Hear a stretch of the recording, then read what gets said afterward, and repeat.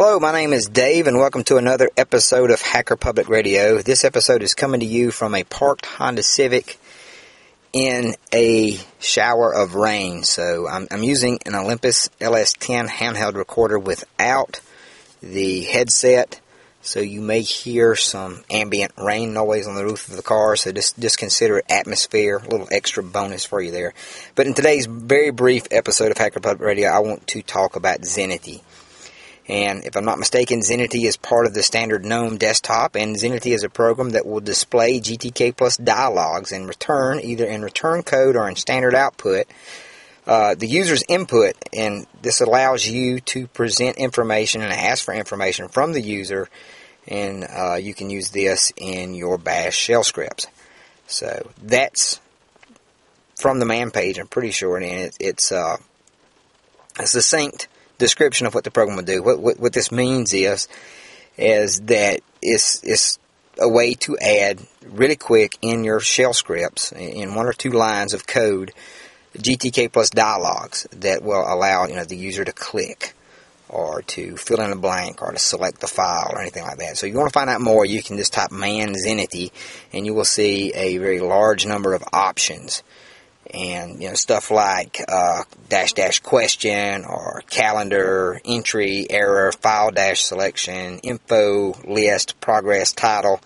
And on most of these you can then pass some text to that option that, like for instance with title, you can define what you want the title of the GTK dialog window that pops up to be.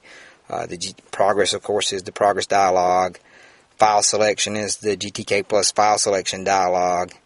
Entry will output on standard output what the user typed into the text entry field. Question will allow the user to select either cancel or yes, return code of 1 or 0 respectively. So what this allows you to do is to enhance your shell scripts very easily, very quickly, with some GTK Plus dialogues. So if you're not a full-blown programmer of graphical programs, this is a way to look like one, or maybe just feel like one just a little bit.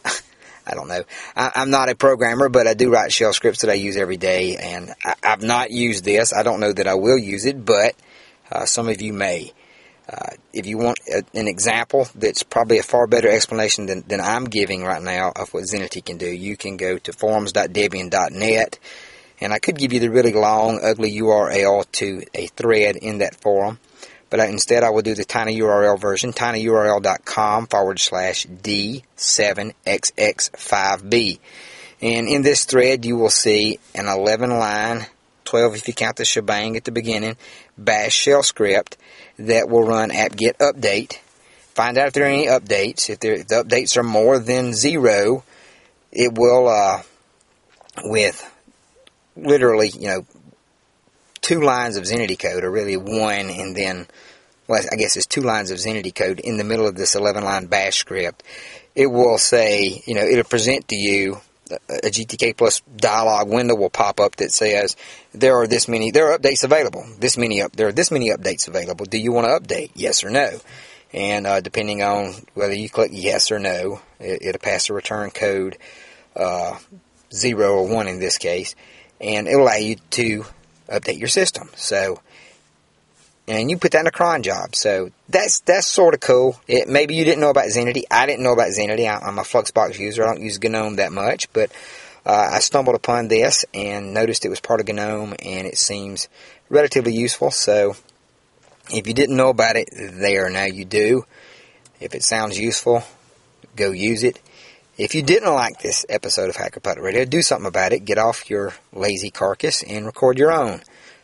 Be a producer of content for Hacker Public Radio, not just a consumer. All right, until next Hacker Public Radio episode, this is Dave signing off.